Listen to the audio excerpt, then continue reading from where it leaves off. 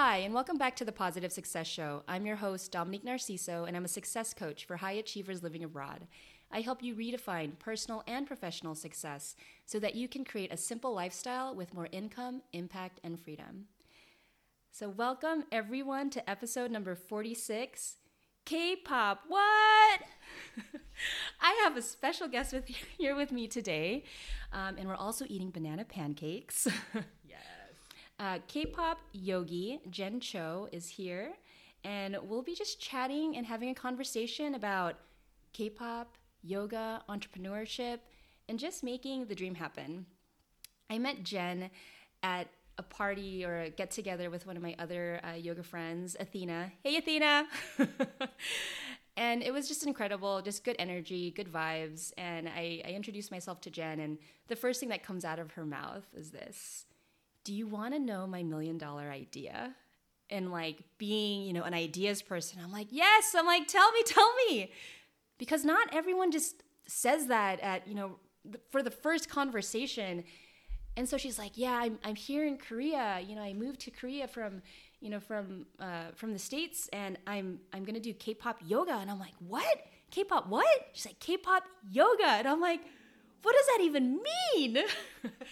Anyways, so like time passes by, and like, she's doing her thing, I'm doing my thing, and I see her again. I'm like, hey Jen, how'd your K-pop yoga doing? And she's like, making the dream happen, Dom. And I'm like, well, you better get on my podcast. So this is the interview. This is the long awaited, long overdue, just conversation that I've wanted to have with her. Please excuse my little puppy, Mo. So Jen, tell us about yourself. Where are you from? How did you get into entrepreneurship? Yeah, cool. So I'm Jen. I originally am from the States. I spent some time in Canada before coming out to Korea. I think growing up, my dad was a small business owner, so I think I'd always seen entrepreneurship in that sense, seeing my parents live that lifestyle. And then so my background is in chemical engineering. So I was working in corporate roles. I was working in plants. I was doing, traditional engineering jobs. And then I kind of wanted to pivot away from that. Ended up doing my master's in business, got my MBA. And as I was doing that MBA, I realized, literally anyone can start a business. Literally anyone. And so then I was like, well, I should do my own. And so while doing the MBA, we had to come up with different ideas for projects or stuff about things you'd want to be working on. And so I'd come up with other ideas with friends and stuff, but none of those ideas really stuck. And then with a friend, I traveled down to LA. We went and visited a hip-hop yoga studio, took a hip-hop yoga class, and then I walked out of there and I was like, I'm gonna do this with K-pop. And then that's what brought me here. Oh my gosh. It's so incredible. And it's like, it just takes that one experience to really open your eyes to opportunity. And so tell us about this idea, your vision of mixing K-pop and yoga, because I've seen K-pop. I'm not like a humongous K-pop follower, but I know it's like super big. I remember I went back to the States last summer before this whole thing happened to the world, and there was BTS figurines, but like a whole display at Target, and I was like, K-pop, what?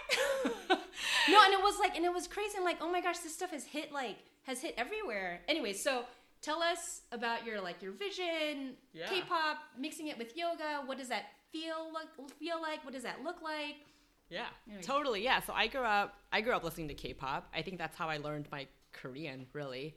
I would buy CDs, and then this is back in the day when we had CDs. And then just aging myself here. And then back in the day when they would have lyrics inside the CD booklets. And so then I know I'm so giving it away. So then we would I would bring that back. Totally. I'd be so in.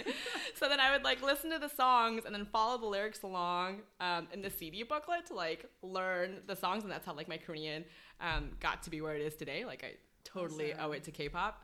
Also mom and dad, but probably K-pop. And so then, grew up listening to K-pop. And then yoga is something that I found in college and kind of into my adult life. And it's a practice that I keep coming back to. It started out as a way for me to like work out and, you know, not do cardio and still move my body. I hated working out when I was younger. But then just kind of fell into it and really loved it. And then also, you know, as I got older, it helped really manage some of my like depression and anxiety and really worked through some of those things through yoga. So it's a practice that I kept coming back to. And then after that hip hop yoga class, I was like, why wouldn't I mix the two things I love the most, K-pop and yoga, put it together? And so for me, when I think about it, I think most people, when they think about yoga, it's this really zen, quiet, meditative practice. I don't know if you can tell, but I'm so not those things. It just manifests in different ways with me. I still have those qualities, but in a different look. And so my idea for a K-pop yoga class would be something that's higher energy, a bit more fun. I want you to be able to laugh and like not take it so seriously. I think oftentimes people we had talked about like can get really intimidated by yoga and like think, oh, I don't have a yoga body. I can't sit still. And so it's like, well, you don't have to do any of those things actually. And you do have a yoga body because you have a body. It's that easy. Oh my gosh, I could do yoga. Yay! Totally. And so it's just creating this space where it's like, and I think that's also kind of what K-pop lends itself to, is also just being able to express yourself in the way that you want it.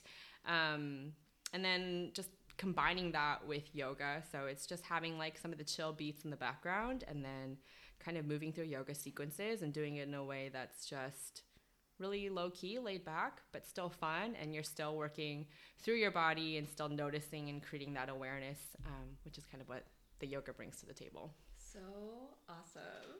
So awesome. I love it. Okay, everyone, you hear that? If you have a body, which I think you all do, you can do yoga too. So no, this is great because I was just telling Jen before we got on the interview that I was intimidated for a very long time of taking yoga classes because when I would like go to a class, you know, everyone is like, I don't know, just in these incredible poses and they make it look so seamless. And I would start out, I'm like, I'm totally a newbie, I'm intimidated. So I like this because it's creating access in a different way to an art, to an exercise or a movement or a practice that can bring a lot of awareness to our lives. So I want to go back to being an entrepreneur. And like you, I'm a solo entrepreneur now.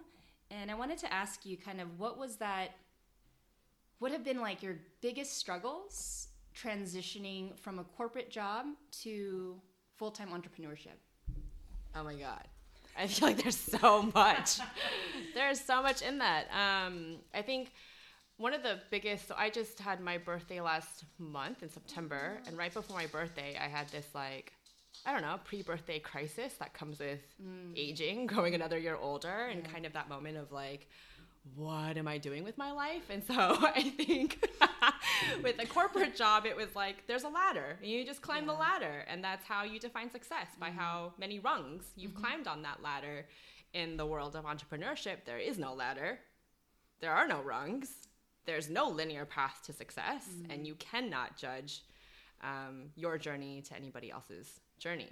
And so that is like a completely different world to come into, especially coming from an engineering background where everything was black and white. There was a logical step to everything moving forward. And so then coming into this space where it's like I create targets for myself that I may or may not hit. I don't even have to hit, really, because nobody cares what I do or not do. And it's just having to define those measures for myself. I think self-motivation is one of the hardest things to come to into this world. And I think with that is like kind of layered with, what is the meaning of success? How do I maintain this vision? And then because I'm doing it by myself, I think it's also difficult because then you got to make sure that you build a network, because otherwise, I don't know, it's going to be really difficult for you to continue on in that journey if you only have yourself to talk to, I guess.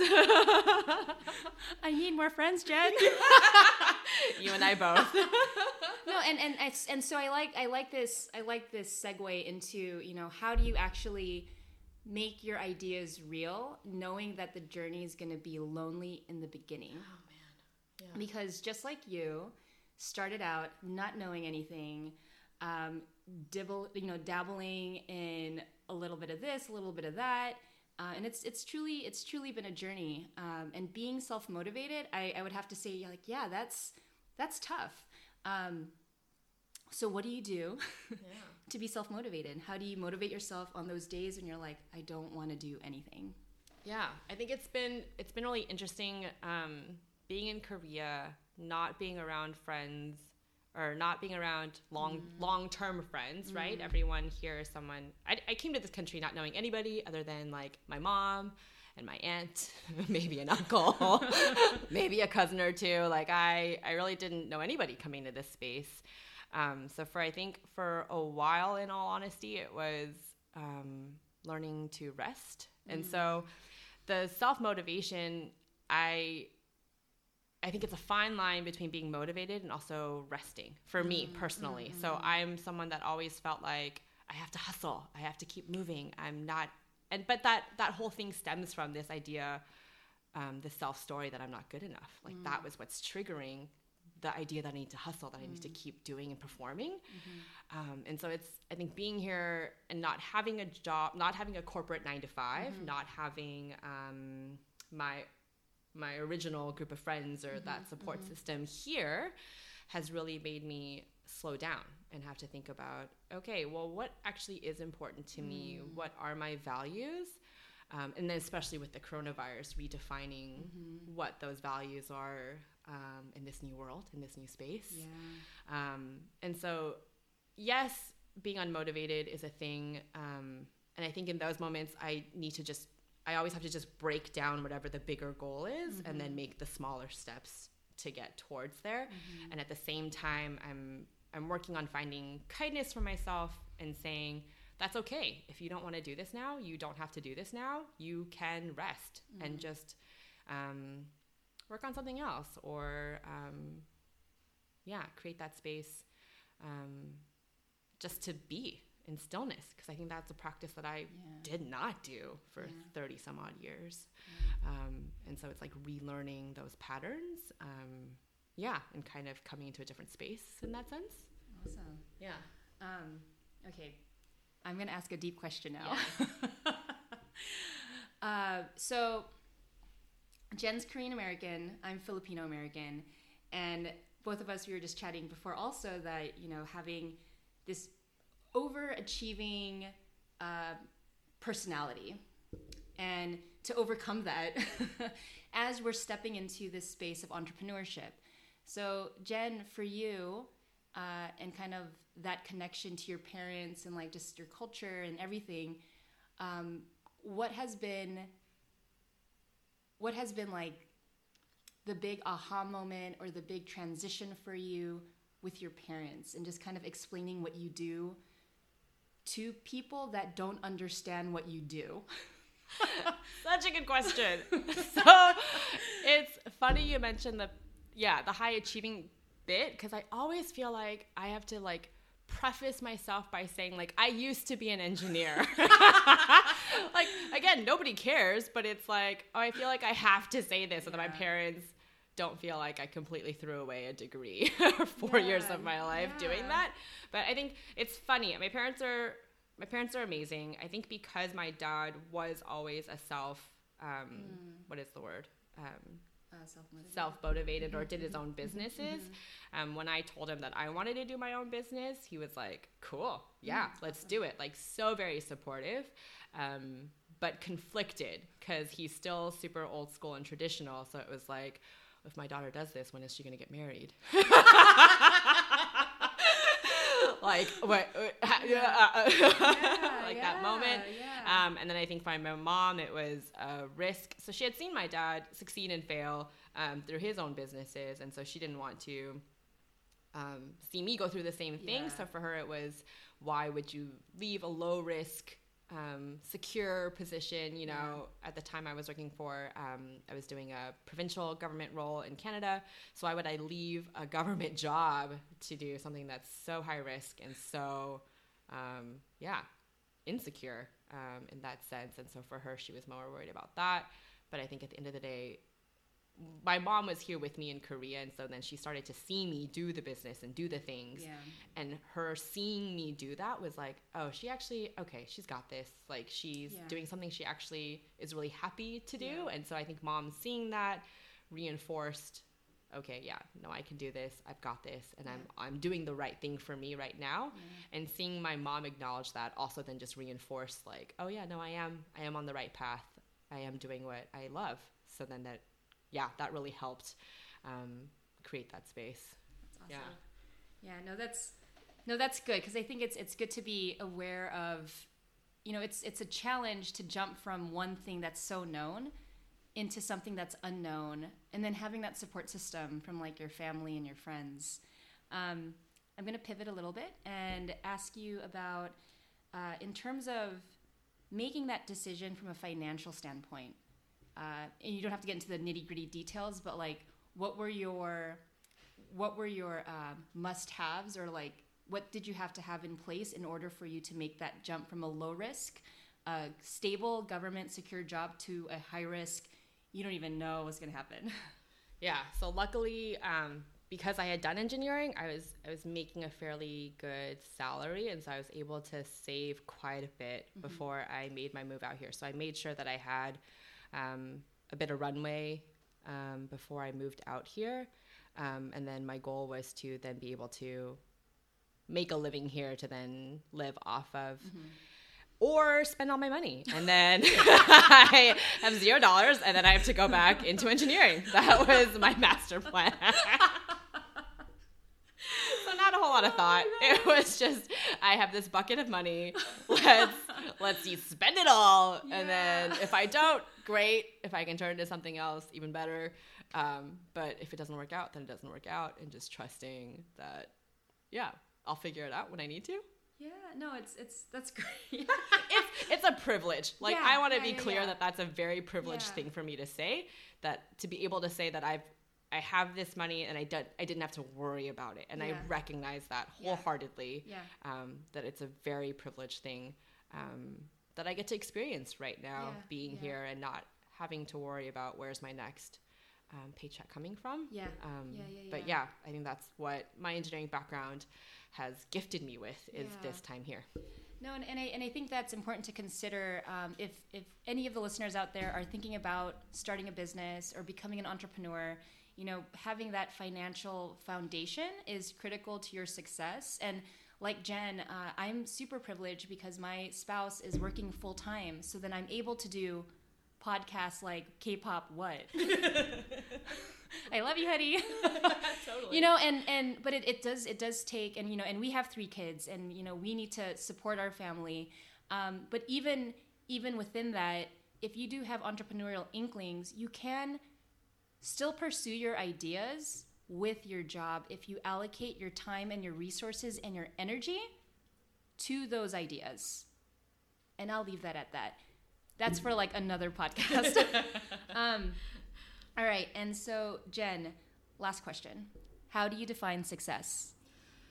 This is like an ever-moving target for me. I think when I first started, it was like open a studio in 2 years, open 10 in 5. Like, it was super ambitious, but it came from that mentality of like, there's a ladder and you got to climb it. And now, post-corona, I feel like my values have shifted and it's no longer so focused on that end goal. I'd like to have a studio at some point, but I think for me now, it's more of how can I create experiences for other people where they can really enjoy K-pop and enjoy yoga. And so now I'm redefining what that looks like. So I'm trying online classes. I've got a retreat coming up. I'm thinking about what are some other in-person things that I can do, especially in Korea. We've gotten back down to level 1, and so a lot of the restrictions have lifted in terms of meeting in person and things like that. And so, yeah, for me, it no longer is guided by what the material gains could be. And it's more qualitative in the terms of like, am I happy doing it? Do I get excited to show up and do this in this way? And then, I don't know, just trying to keep more of that open-mindedness. I feel like that's what's gotten me here in this past year since I've started this business. It's only been a year. Wow. Yeah, but I've already done so much in that space. And I think part of that was because I was able to stay open to new opportunities and not being solely fixed on this one end goal of having a studio. So it's kind of letting that go and thinking about, what are some other ways that I can show up and share my practice. So it's an ever-moving target. But yeah, I think if I can just grow my connections, and if I am happy teaching and doing those things, then to me that's success. Yeah. Sorry, that was like my phone making a weird, crazy noise. No, I love that. I love that, Jen, because I do think as an entrepreneur, and just in life in general, you can be an entrepreneur or you can be working at your job. Like, success changes all the time as much as you change. And so if you're open to seeing other opportunities, like, being open to adapting, changing, shifting, like totally, like the post-corona world. Yeah, what are we gonna do next, everybody? How are we gonna stay connected? How are we gonna continue laughing? Like, Jen has such great energy. I'm like, oh my gosh, like you should come over all the time. She's just making me giggle the whole time. That I had to do a few takes for the intro because I'm like, I'm like smiling too big. And I lost my train of thought. But okay, Jen, how do we get in touch with you? How can listeners check out your K-pop yoga online classes, connect with you via social media? Yeah, social media would be the best. Instagram is my main form. So my Instagram handle is Nacho Yoga. And it's not like tacos and nachos. It's confusing. It's not N-O-T Cho C-H-O yoga. So the idea being like, it's not your yoga, it's my yoga. So I'm going to do however I want to do it. So Nacho Yoga. So yeah, if you find me there, I announce most things on there. Or if you wanted to shoot me an email, I founded a company called One Soom. So Soom is the Korean word for breath. And so the idea being one breath. So yeah, if you email me at hello@onesoom.com, I can also, chat via email. And then, check out the website, onesoom.com. Yeah, that's it. Awesome. Yeah. Awesome. Well, Jen, thank you so much for being on the show. It's been so great. I hope you all got something out of this episode. If you did, definitely shoot Jen an email or shoot me an email. Let us know how we're doing. Who else do you want to hear from? Like, this is your podcast. Like, I want to create a community and to interview people that have led very interesting lives, had made bold decisions, because if you're on that boat where you're redefining success, personal or professional, you have to get around different ideas and people that have taken bold steps. So just to leave you with that, remember to be positive, be bold, and take action every day. All right. See you next week.